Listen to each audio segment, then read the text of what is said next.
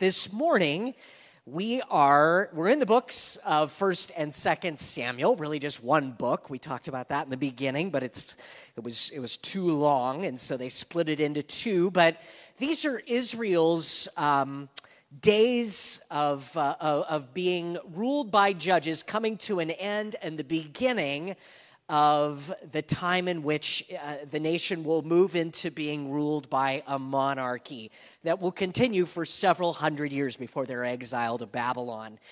Our series and study through these books is titled Lessons from the Kingdom for Today. And what we mean by that is probably pretty obvious, but the idea is as we make our way through these books, we're looking to understand the obvious and plain meaning of the text and what God was doing at that time in Israel, but what it means for us today, what God would have us to have ears to hear in our day and time this morning. 2 Timothy chapter 3, verse 16, we read there the Apostle Paul's words to Timothy, all Scripture is given by inspiration of God. That's part of the reason Pastor Frankie, in his announcements in the Life Group, he mentioned the Old Testament study on Wednesday nights. We, many years ago, wanted to open up a vein, a place in our church by which we would be making our way through the entire counsel of God. And so we started back in Genesis, and in doing so, we wanted to make the point and reinforce that God is not only speaking in the New Testament, that His Word is not just there from Matthew to Revelation, but that there's a continuity of message and revelation from the very beginning. All Scripture is given by inspiration of God and is profitable for doctrine, for reproof, for correction, for instruction in righteousness, that the man of God may be complete, thoroughly equipped for every good work. And so here, even on Sunday mornings, right now, we're in a book that is found in the Hebrew Scriptures in the Old Testament, but we believe that there also God's Word is to us a lamp to our feet and a light to our path. Now, chapter 10, where we're at this morning, it picks up right where chapter 9 left off. That's kind of intuitive, but the people of Israel, of course, have asked for a king. That's what we saw last week when Pastor Steve taught. They basically came to him, the people, to Samuel the judge, and said, "Look, you are old." That's really what it said. That's not very nice, is it? I mean, the people, if you're Samuel, you kind of get angry at that point, but not really. But he said, "Look, you're old, and your sons do not walk in your ways. Samuel, you're not going to be here forever, and your succession plan is not looking too good. Make us a king to judge us like all the nations." So their reasoning, it's good and it's bad. In one sense, they're looking ahead saying, "No, Samuel, we don't feel good about what's going to happen when you pass from the scenes. Your sons, they don't fear the Lord." Well, that's good. That's a good reason to question the future and who was going to lead them. But then the second half is a problem, because essentially what they're saying is, we want a king so that we can be like other nations. And it's clarified elsewhere in 1 Samuel chapter 9, where they talk about that king would go out and fight their battles for them. In their hearts and minds, really, this request is a departure from trusting in the Lord and the model that He had put in place. Well, the Lord told Samuel not to be upset, though. In chapter 8, verse 7, He said, "They've not rejected you, but they have rejected me, that I should not reign over them." Israel should have known better, but even as we're reminded again that our series is titled Lessons, what is it titled? Lessons from the Kingdom for Today. That's what it is. There's a lesson in that for us too, isn't there? I'm sorry, I wish I was joking. I wasn't. It's early. I should have had a second cup of coffee, but I didn't, so we'll press forward. Israel should have known better, and how often we find ourselves in places of disobedience and faithlessness, and we should know better too. But in chapter 9, again, where we were last week, we find that the Lord, He was revealing Himself to Samuel and showing him the identity of this new king, Saul, who was of the tribe of Benjamin, who at the time was looking for his father's lost donkeys and was seeking a prophet or a seer who could help, someone who could show him where exactly are they, because he had been wandering all over the countryside. Well, Samuel the prophet met him and began revealing to him that his life was destined for something far greater than he'd ever imagined. And this morning we'll be looking at 1 Samuel chapter 10. If you've brought your Bibles, you can open up to chapter 10 or scroll there in your device. Our message is titled, The Making of a King. If you grabbed the outline on your way in on the tall table or at the connection table, you can follow along. But I think one of the things that we'll find as we make our way through today's verses are examples and illustrations as to how God works in our lives and the ways in which he's seeking to make us into the men and women that he's called us to be. We're looking at God's hands on Saul. Forgive me if I interpose Samuel and Saul this morning. I'm bound to do it a few times. We're watching God's hand, his shaping of this man who's just chasing donkeys across the countryside into something entirely different, into someone great, a king.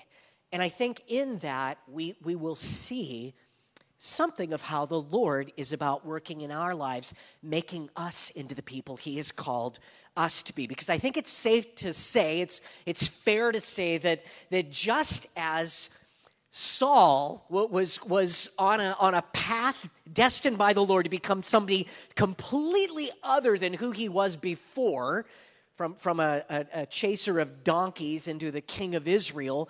The difference is just as extreme for you and I into who God has redeemed us from and who he's making us into.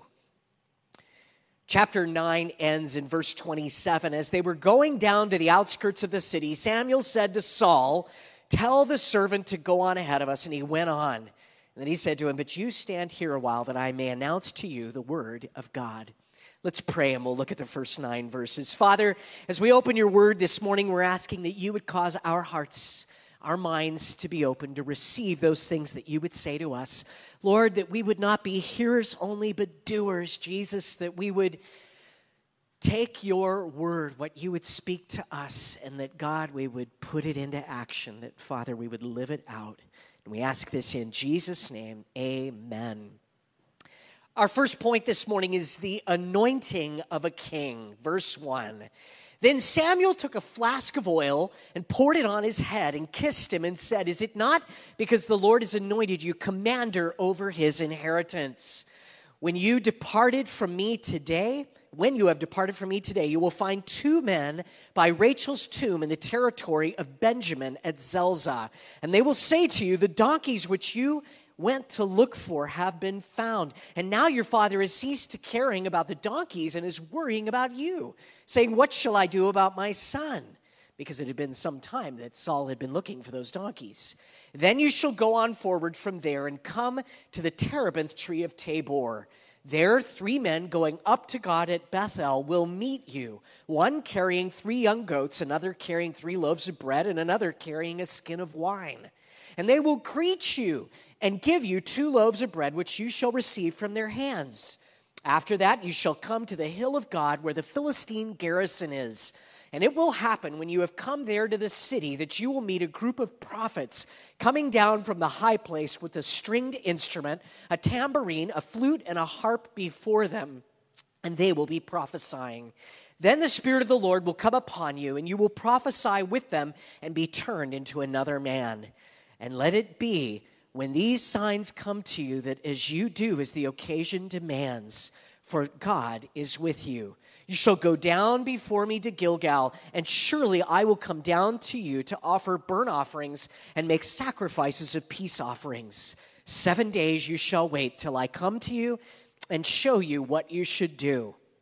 So it was, when he had turned his back to go from Samuel, that God gave him another heart. And those signs came to pass that day. So Saul and Samuel have just come down from this big feast we read about in chapter 9, where the prophet tells the soon-to-be king that all the desire of Israel rests upon him. And then he anoints him as king, pouring a flask, a container of oil over his head. And right after that, this prophet tells Saul 3 things that are going to happen to him. And each seems to communicate something important to Saul, likely things that God wanted him to remember as he assumed the throne. First, we read in verse 2, He said to Saul, Samuel said to Saul, "Today you will find 2 men by Rachel's tomb in the territory of Benjamin at Zelzah." These men, as we read, they would pass along the message that Saul's father's donkeys had been found, and that in fact he's now worried about Saul himself. The prophet told Saul to expect that, and in fact that would happen. This place, Zelzah, it's about 5 or 6 miles south of where Saul met Samuel. So what message is there for the king in this, learning that the donkeys have been found? Because some of us might think, what does it matter? He's king now. Who cares? Well, it's not like there's some palace to move into at this point. The nation is one, certainly, but in terms of being unified under a king, that's a concept that hasn't even been embraced by the people yet. In all likelihood, Saul legitimately is still worried about these donkeys. And I think it's important, and I think it would be powerful, after the prophet has anointed him as king, that then he tells him that something's going to happen, and in fact, it does in advance. Some of you have had that experience before, and that's certainly moving when the Lord does that.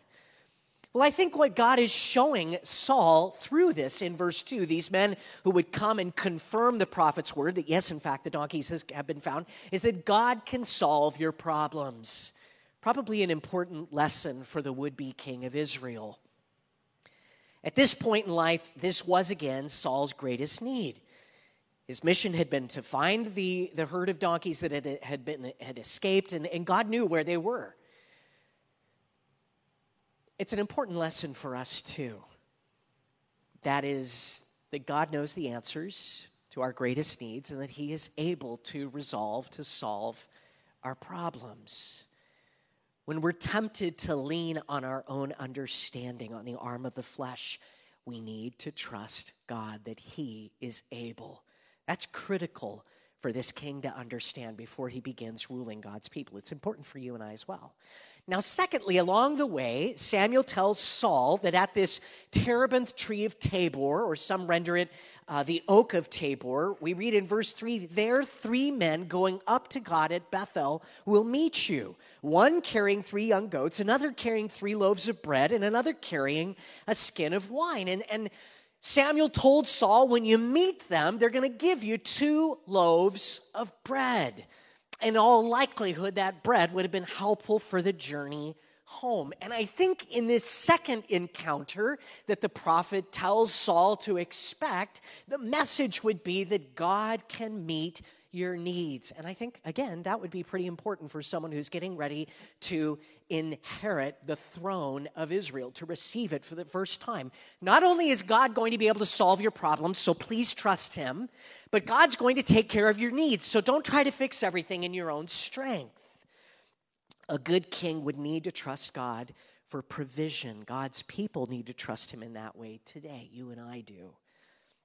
Thirdly and finally, verses 5 and 6 explain that in the vicinity of this hill of God that the prophet tells him about, where the Philistines had maintained a garrison, that down from that hill would come this company of prophets carrying instruments and prophesying, and that something really incredible would happen there, that the Spirit of the Lord would come upon him, and that he too would be changed, that God would himself prophesy, that rather Saul himself would prophesy also. God's telling Saul, he's telling Israel's king, God can solve your problems, God can provide for your needs, and God can give you supernatural power, because the king of Israel would be in a lot of trouble if he sought to execute that responsibility and to live out that job in his own strength. God was going to give him supernatural power. How are you and I doing in these areas this morning? Briefly, are we trusting God to solve our problems, that he's going to meet our needs? And are we allowing him to empower us to live the life that he's called us to? Or are we living the Christian life in our own strength? A lot of people start out the new year with resolutions, don't we? I'm gonna really do it this time. But if this time it's still in your strength, you're gonna fail. Maybe there's some need, some lack in your life, and rather than trust God with that, rather than pray and ask him to provide, you're trying to pull it together on your own. You're trying to push and shove to make it happen. Solving your problems. Verse 7, and let it be when these signs come to you that you do as the occasion demands, for God is with you. And this is kind of interesting because you read that, you sort of go, well, what does he mean by that? It's kind of cryptic. And let it be when these signs come to you that you do as the occasion demands. Well, what does the occasion demand for each of those things? For God is with you. It seems like what the occasion demanded was that Saul would wait. Isn't it funny?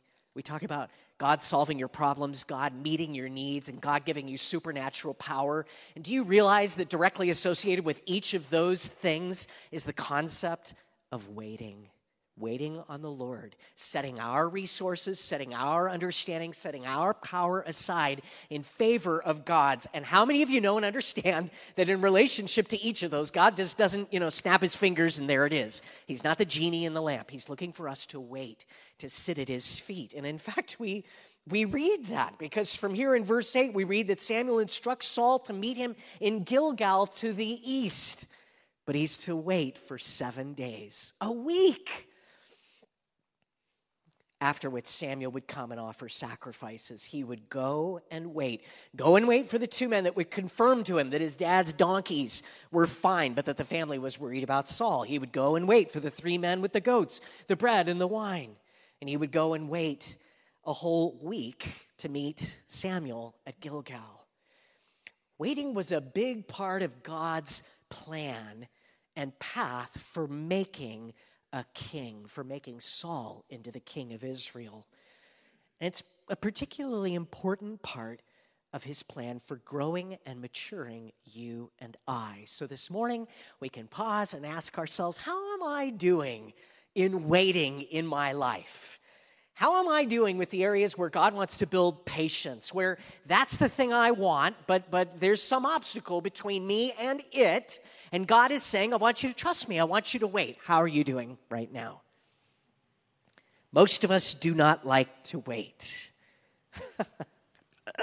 I don't like to wait. Yesterday I wasn't going to tell this. Well, now we'll tell the story. Yesterday was our 4th and final Christmas that we celebrated as a family. I don't know about you, but it takes 4 of them for us to get them all down. And we were meeting family out in Riverside at my cousins and aunts, and I had run and done some last-minute shopping, and my wife was making mashed potatoes, and I, like a good patient husband, was rushing her and saying, we need to leave now, we're going to be late, we should have left a half hour ago. And she finishes the mashed potatoes, and they're beautiful, they're lovely, they smell great, and I scoop up the container, and I'm, calling to my daughter, dear sweet child, come quickly. And I go into the garage, and I'm trying to open the door to the car, and I'm balancing the mashed potatoes, which is hot, and there it went, all the mashed potatoes. 20 people worth of mashed potatoes all over the garage floor, and we scraped it up. And they don't know, and no, I'm just kidding. They know. I texted my cousin a picture and said, just take your Christmas, and no, I'm just kidding. We get ourselves in trouble when we are impatient. We make messes, don't we? We don't like to wait. Yet it's the very thing that Jesus has called us to. He called his disciples to. In Acts 1 verse 4, and being assembled together with them, he commanded them not to depart from Jerusalem, but to wait for the promise of the Father. To wait. Which he said, you have heard from me, for John truly baptized with water, but you shall be baptized with the Holy Spirit not many days from now. And they probably thought, oh, okay, not many days. 50 days till Pentecost, right, from the resurrection. The power and person of God's Holy Spirit would come. But first, God wanted these disciples to wait. I'm reminded of these words of the prophet Isaiah, found in chapter 40, verse 31, but those who wait on the Lord shall renew their strength. They shall mount up with wings like eagles. They shall run and not be weary. They shall walk and not faint. But first comes the waiting. Waiting forces us to slow down, to sideline our own abilities, to look to God. Now, in many ways, these 9 verses beyond a clear description of the anointing of Israel's first king are an illustration of the change that God wants to bring about in our lives by the presence and power of his Holy Spirit working in us. And before we move on to the latter half, the second half of this chapter, I want to read 3 verses again that talk about this. Verse 1 is the first and introduces us to this concept. Then Samuel took a flask of oil and poured it on his head and kissed him and said, "Is it not because the Lord has anointed you commander over his inheritance?" This was the practice in ancient Israel. In Exodus chapter 19, the priests would be anointed, as would those implements and objects that were used in service and worship of the Lord in the tabernacle and the temple. But in those days, it's not like we do today, according to James 5, anointing with oil for prayer. They would actually take a container of oil and pour it over the head of the person that they were anointing, and the oil would flow down over it. Psalm 133 describes that. "Behold how good and how pleasant it is for the brethren to dwell together in unity. It is like the precious oil upon the head, running down on the beard of Aaron," speaking of Aaron the priest, "running down on the edge of his garments." This oil is going from the top of his head to the bottom of his feet. That's the picture and imagery there. As we'll see clearly in 1 Samuel chapter 10, and as the Bible illustrates elsewhere, this oil is the picture of a spiritual reality and need, the filling and empowering of the Holy Spirit. That God, that the Spirit would indwell our lives and equip us to become the people that he's called us to be, just as is shown through Acts chapter 1 when Jesus said, "Wait, and you'll be filled with the Holy Spirit," that you would be empowered to be my witnesses. We'll touch on that again. In this case, Saul, the king of Israel, is being equipped and empowered. Saul would not come naturally by God's calling on his life, and neither do we. And if we're ever tempted to think, well, I'm really gifted in this area, I do really good. And sometimes if we do good in a specific area, there's an extra danger that we go, I'm pretty good at this. Yeah, the Lord saved me because I can do that. Whoa, wait a minute. Anything positive and healthy that comes through you and I, it needs to be because God, by his Spirit, is working through us. One of the clearest pictures is that we would be like a glove. And we need to allow ourselves to be filled with God's hand. But apart from him, we can't do anything. God wants and needs to change us into someone completely different from who we are. Saul, we're going to find, went through a radical change in chapter 10. God is wanting to bring about radical change in your lives and in mine. 1 Peter 2:9 talks about this, but you are a chosen generation, a royal priesthood, that is kings and priests, a holy nation, his own special people, that you may proclaim the praises of him who called you out of darkness into his marvelous light. And that takes the filling and empowering of the person of his Spirit. Now, the second verse we want to look at is verse 6. Then the Spirit of the Lord will come upon you, and you will prophesy with him and be turned into another man. So first we find that Saul is anointed with oil by the prophet. It's poured over his head. We have this picture of the Holy Spirit on his life. But then secondly, he's told, you are going to prophesy. You're going to be changed into a completely different person. As we'll read shortly, once he'd been anointed with oil, he did in fact do that. He needed this change. the pouring of the oil really had only pictured ahead of time the actual experience and transformation that was going to take place later in Saul's life when the Spirit of the Lord came upon him. And we might read that and ask, knowing our New Testament, well, was Saul saved or born again at this time? And no, that of course was not possible then, as Jesus had not yet come and died on the cross and risen again. This was a transformation, yes, but an exterior anointing only. Saul was being gifted with a special mantle. He was very literally being changed and equipped to think and act in keeping with his calling to lead his people as king, because on his own he was insufficient for this task. Now, today we need the equipping, the filling of the Holy Spirit that we might be changed. Equipping to be the men and women that God has called us to be, because we can't do it on our own strength. Jesus put it this way early in his ministry in John chapter 7, and he actually spoke about the Holy Spirit that he was going to send and who would fill his people before the Holy Spirit was even given. This was long before Pentecost. On the last day, that great day of the feast, Jesus stood. He was in the temple complex precincts saying, "If anyone thirsts, let him come to me and drink. He who believes in me, as the scripture said, out of his heart will flow rivers of living water." But this he spoke concerning the Spirit, whom those believing in him would receive, for the Holy Spirit was not yet given, because Jesus was not yet glorified. This might be a good place to ask ourselves this morning, am I thirsty? Was I thirsty this morning? Did I come to the Lord in this way? God, I know you through your Son, but now I'm just wiped out, I'm tired. Would you fill me afresh? Now, when we give our lives to Jesus, when our sins are forgiven, when we're born again, God's Spirit, he comes and he fills our lives. But there's something of a daily and perhaps we could also say a moment-by-moment experience that's been had and has been offered to us, that we can come to the Lord and ask afresh, God, would you fill me again?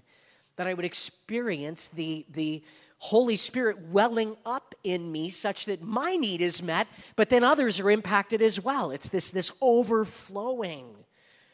Jesus reminded the disciples of this in Acts chapter 1, verse 8. "But you shall receive power when the Holy Spirit has come upon you, and you shall be witnesses to me in Jerusalem and in all Judea and Samaria and to the end of the earth." When we, recognizing our need and desperation, ask for the filling of the Holy Spirit, God gives abundantly and our need is supplied, even overflowing from our hearts and lives. Others are impacted through our living, but also through the words that we speak. Now, finally, in looking at Saul's anointing, verse 9, "So it was, when he had turned his back to go from Samuel, that God gave him another heart." And those signs came to pass that day. The oil was poured out on Saul. He was changed into another man. He prophesied. He spoke the word of God. And we read here in verse 9 that God gave him another heart. After Samuel had anointed Saul with oil and foretold the three things that he would encounter, something more happens. Saul is given this new heart. Now, again, not a regenerated heart, but a new mentality and perspective. He's equipped and he's gifted to be the man that God desires for him to become. Not unlike when Solomon prayed for wisdom to lead God's people, the Lord answered that prayer, of course, didn't he? He gave him wisdom in abundance because he wasn't sufficient on his own. God is gifting Saul with a new mind and capacity, a kingly mantle.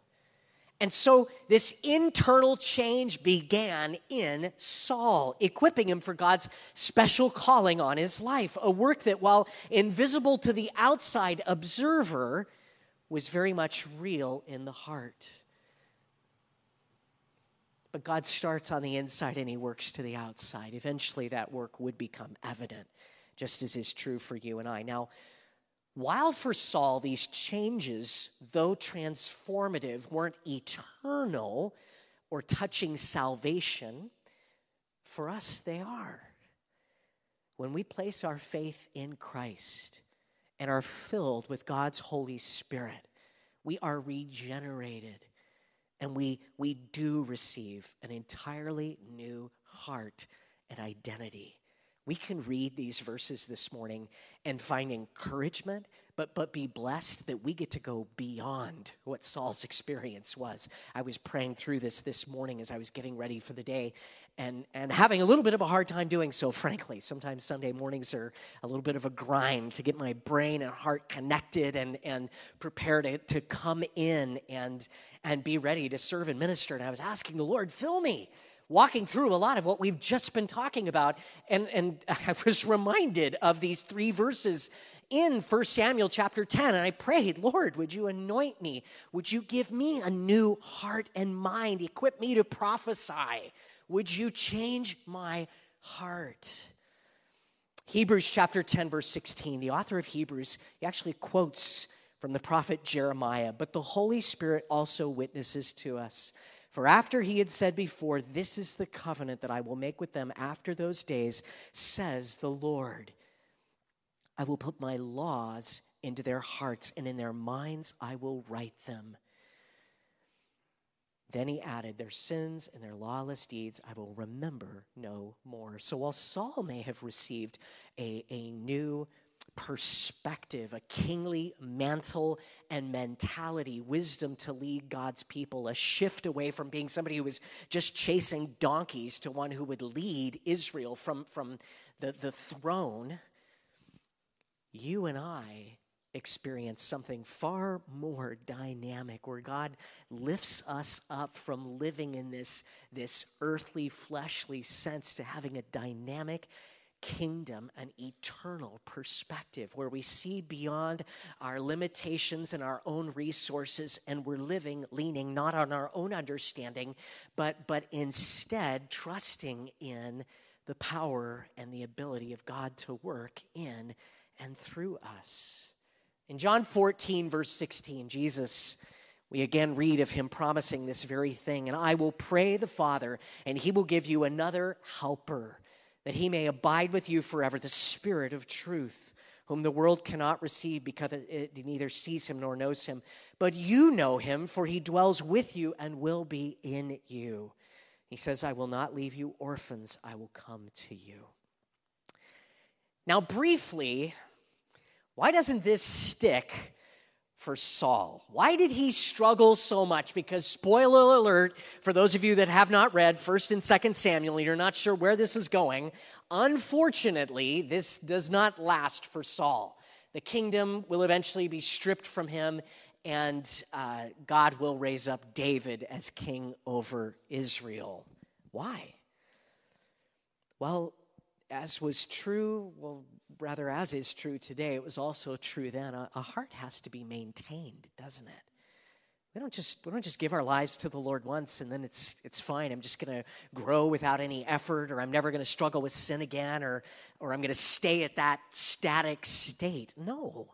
There's got to be an active engagement on our part with the Spirit of God and the Word of God in our lives, a purposing to follow Jesus daily. Just as then there had to be a purposing on Saul's part to submit himself to the law of God, which he did not.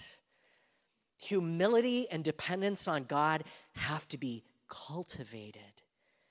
Dependence on the Holy Spirit, it has to be a daily experience. How many of us know that? I hope most of us do. That if our expectation is that we can go a week or weeks or months without spending time in the book, without being on our knees before the Lord, without pouring out our hearts in desperation and dependence, asking to be filled afresh, that our eyes might be open, that we might understand, that we might be equipped to live as God's called us to. If that's not a daily experience in growing and increasing, we are surely moving backwards and away from our Lord and Savior. We cannot expect to grow apart from that kind of daily dependence.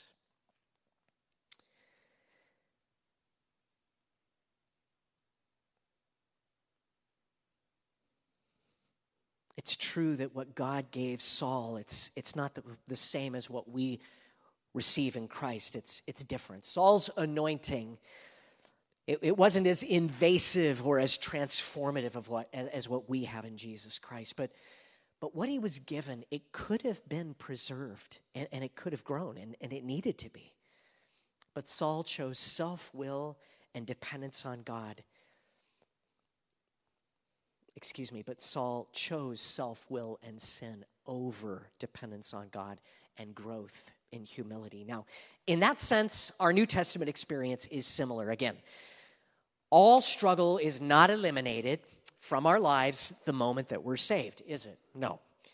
When we're filled with the Holy Spirit, when we cry out to God to be filled afresh, we have to purpose to walk in these realities. And that's what the Bible calls sanctification, right? When we're first born again, that's justification. That's our positional reality before God, that we are justified. Our sins are forgiven, past, present, and future. But you could say and agree with the Apostle Paul in keeping with his writing in the book of Romans that we are being saved. That is our sanctification, the daily outworking of these realities in our lives. And one day we will be fully saved. Our salvation will be entirely realized when we are glorified. That's glorification. That's when we take our last breath on earth and our first in the presence of God, and we receive our glorified bodies and are free from the presence and power of sin. But here in this life, we have the ongoing experience of sanctification, our cooperation with the working of God's Holy Spirit in our lives. Galatians chapter 5, verse 16, I say then, walk in the Spirit, and you shall not fulfill the lust of the flesh. We're called to walk in agreement and in concert with God's Spirit in us. A moment-by-moment cooperation, a choice to be emptied of self. I read that speaking to a large audience, D.L. Moody, he was an evangelist from the 19th century. Some of you are familiar with him. But he held up a glass as he was speaking, and he asked, how can I get the air out of this glass? And one man shouted, well, suck it out with a pump. And Moody replied, that would create a vacuum and shatter the glass. And after numerous other suggestions, Moody smiled, picked up a pitcher of water, and filled the glass. There, he said, all the air is now removed. He then went on to explain that victory in the Christian life is not accomplished by sucking out a sin here and there, but by being filled with the Holy Spirit. We're emptied of sin and self when we choose in dependence and thirst and need to cry out to be filled with the living water of the Holy Spirit. Now, we'll do our best to move quickly through the final three sections of this chapter, which brings us to the return of the king. You know I had to do that. Verse 10, when they came there to the hill, there was a group of prophets to meet him. Then the Spirit of God came upon him, and he prophesied among them. And we're reading, of course, the fulfillment of what Samuel had foretold. Verse 11, and it happened when all who knew him formerly saw that he indeed prophesied among the prophets, that the people said to one another, what is this that has come upon the son of Kish? Is Saul among the prophets? Those who knew Saul could not help but see a difference. Something had changed about this man. Some of you have lived that experience out in Christ. The change that the Spirit of God brings in our lives, it ought to be visible to those around us as well. There should be somebody in your life who says, wow, you've never apologized to me before. That's really different. What's changed about you? Or you seem so joyful, or something is different. Are people asking? Are people noticing? 2 Corinthians chapter 5, verse 17. Therefore, if anyone is in Christ, he is a new creation. Old things have passed away. Behold, all things have become new. Verse 12, then a man from there answered and said, but who is their father? Therefore it became a proverb, is Saul also among the prophets? And when he had finished prophesying, he went to the high place. Then Saul's uncle said to him and his servants, "Where did you go? Where have you been this whole time?" So he said, "To look for the donkeys. When we saw that they were nowhere to be found, we went to Samuel. Thought we'd go to a prophet and he could tell us." And Saul said to his uncle, he told us plainly that the donkeys had been found, but about the matter of the kingdom, he did not tell him what Samuel had said. And it might seem strange to us that Saul didn't disclose to his uncle everything that had just happened. I don't know, maybe he was familiar with the story of Joseph in Genesis, and he thought, I'm not going to tell what's happened. We'll just let what's going to be. Maybe that was it. I don't know. He keeps it all inside, only revealing the bit about the donkeys. Maybe he felt it was pointless since he was home anyway, because again, there was no palace built. There was no stationery. He didn't have cards, to hand out to people. It maybe just seemed a little bit surreal. What am I going to tell people? I have nothing really to show for it, but everyone would know soon enough. Verses 17 through 23, we find Samuel calling for Saul to be publicly coronated the king in hiding. Then Samuel called the people together to the Lord at Mizpah and said to the children of Israel, "Thus says the Lord God of Israel, I brought Israel out of Egypt and delivered you from the hand of the Egyptians and from the hand of all kingdoms and from those who oppressed you. But you have rejected your God, who himself saved you from all your adversities and your tribulations. And you have said to him, 'No, set a king over us.' Now, therefore, present yourselves before the Lord by your tribes and by your clans." And when Samuel had caused all the tribes of Israel to come near, the tribe of Benjamin was chosen. And so there was sort of a drawing of straws or something like that to determine of the 12 tribes which was the one who had the king. And when he had caused the tribe of Benjamin to come near by their families, the drawing of straws is narrowing down. The family of Matri was chosen, and Saul the son of Kish was chosen. But when they sought him, he could not be found. Now, we really don't know for sure why Saul was hiding among the baggage. We'll find out he couldn't be found. He didn't want to go forward when he was called as king. Some have suggested it was just this kind of extreme humility, which may have been possible. I mean, remember, only a few days before, he was spending his time looking for donkeys, and now he's being called forward to be king. But also keep in mind the speech that was just given before Israel was introduced to him as their king. Samuel, basically exhorts and rebukes the people. You didn't need a king, but you wanted a king. Here's your king. Imagine if it's you that, you look and it's your number that you won the bingo, right? Or whatever, the lottery. I don't want to go stand up in front of people. They're going to be like, who's this guy? We don't want him. He's basically God's judgment on us or something. Anyway, they're going to have to track him down. Verse 22, therefore they inquired of the Lord further, has the man come here yet? Because they said, well, it's supposed to be a guy named Saul of the family of Matri of the tribe of Benjamin. That's a little odd. It's the smallest tribe in Israel, but okay. But the Lord answered, God spoke through someone and said, there he is hidden among the equipment. He's over there behind the wagon underneath the luggage, cowering, and they're like, oh, great, that's our king. Okay. So they ran and brought him from there, and when he stood among the people, he was taller than any of the people from his shoulders upwards. So he was taller than anybody, stood out. He had all the physical trappings of appearing to be a king. Now, lastly, we come to verses 24 through 27. Long live the king. Verse 24. And Samuel said to all the people, do you see him whom the Lord has chosen? That there is no one like him among all the people. So the people shouted and said, long live the king. Then Samuel explained to the people the behavior of royalty and wrote it in a book and laid it up before the Lord. And we've spoken before of Deuteronomy 17 and the warnings and instruction that were given to the people regarding their king that they would eventually ask for and now have. And Samuel sent all the people away, everyone to his house. And Saul also went to Gibeah, and valiant men went with him, whose hearts God had touched. But some rebels said, how can this man save us? So they despised him and brought him no presents, but he held his peace. Gibeah will become the capital of Israel during the reign of Saul, and it will not be until David is made king that he will conquer Jerusalem, which was currently occupied by the Jebusites, and he'll make that the center of the kingdom.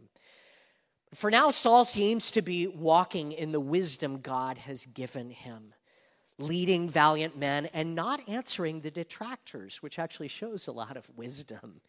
The Hebrew actually gives the idea that he acted as a deaf man, pretended that he didn't even hear it. Later we'll find when he has an opportunity to pay them back, he doesn't even take advantage of it. So Saul is powerfully gifted, anointed, and equipped for this great job of leading God's people. For now, he's trusting the Lord. Our message is titled The Making of a King, but we've also considered how and into whom God is making you and I. Just as it wouldn't be enough for Saul to have a one-time experience, he had to learn to live out the truth of God's word and working through his life daily. We have to learn to live in daily dependence on God's Spirit, to live out the truth that God is teaching us in his word, to walk in the light, to grow. It's not enough to have a powerful experience, to have an emotional encounter with God at one time. Growth and change come through living out the realities of God's word by the power of the Spirit of God. I'd like to close with Matthew chapter 7, verse 24. Maybe the worship team can join me as we prepare to close with a final song. Therefore, whoever hears these sayings of mine and does them, I will liken him to a man who built his house on the rock. And the rain descended, the floods came, and the winds blew and beat on that house, and it did not fall, for it was founded on the rock. But everyone who hears these sayings of mine and does not do them will be like a foolish man who built his house on the sand. And the rain descended, and the floods came, and the winds blew and beat on that house, and it fell, and great was its fall. This last week, I had a conversation with a friend of mine who's going through a particularly difficult trial in his life. And at one point, he said, and almost was blaming himself for having started the season of life that he's in right now with the wrong foundation. And I said, that's really not what Matthew chapter 7 means, friend. What Jesus was talking about in Matthew chapter 7 is what we do with the Word of God in our lives every day. Our foundation is in Christ. And in that sense, this conversation is very much Philippians, forgetting those things which are behind and pressing forward to what lies ahead. We could talk about who God's making us to be, who he's called us to be, and the power he's offered us by his Holy Spirit, and be discouraged about the past, be discouraged about our failures. But the good news is that in Christ we are a new creation, and today is the day of salvation. Today is a new day. It's not about the failure of yes, not about the mashed potatoes on the garage floor of yesterday. It's about God's grace today. Those potatoes are gone and we move forward, all right? Doesn't matter. In so much as the blood of Jesus cleanses, covers, washes, and liberates us to the future that God has called us to today. God's calling you and I to be a people who would surrender to him afresh. Lord, I want to be moldable in your hands. I want to be the man. I want to be the woman that you are calling me to be. I want to invite again, God, your Holy Spirit to fill my life to overflowing. And I want to give free rein to you to mold and shape and change using the sword of your Spirit to cut away those things that are not right. To order my life that I would be the person you've called me to be, that I would honor you and trust you. Why don't we pray and we'll close in prayer. Excuse me, why don't we stand? That's what I meant to say. It's that second cup of coffee still depriving me. Father, we thank you for your word this morning, that it is living and active. Lord, that it is a light to our feet and a lamp to our path. And I pray, God, that you would open our eyes to see where you are directing us today. That, Lord, those areas where we might be prone to resist, God, where our heart, maybe we've allowed it to grow hard. Maybe we've leaned on our own understanding, looked to our own resources. We're reveling in what happened 20 years ago or 10 years ago or 2 years ago or a week ago instead of looking, God, to receive from you today. Lord, we want that fresh outpouring of your Holy Spirit. We want to come to you thirsty. And I'd like to take just a brief moment here. I know we're going over a minute or two, but this morning, if as we come to the end of the message, you find yourself thirsty, struggling, dry, would you just ask? Jesus said, if anyone thirsts, let him come to me and drink. And out of his innermost being will flood rivers of living water. If that's your desire this morning, you just raise up your hand where you're at, and I'm going to pray with you. Yes, yes, yes. Many of us. Father, for those of us that would just lift our hands and say, God, I'm dry, I'm thirsty, I'm weak, and I need your power that you've promised. Would you anoint me? Would you give me a new heart? Would you change me into a new man, a new woman? God, baptize me afresh in the power of your Holy Spirit. Cleanse my sin. Lord, that my life would be ordered according to your Spirit, that you would give me the power to walk in your word, that I might follow Jesus today. Lord, that you would encourage hearts, that you would build up lives. In Jesus' name, amen.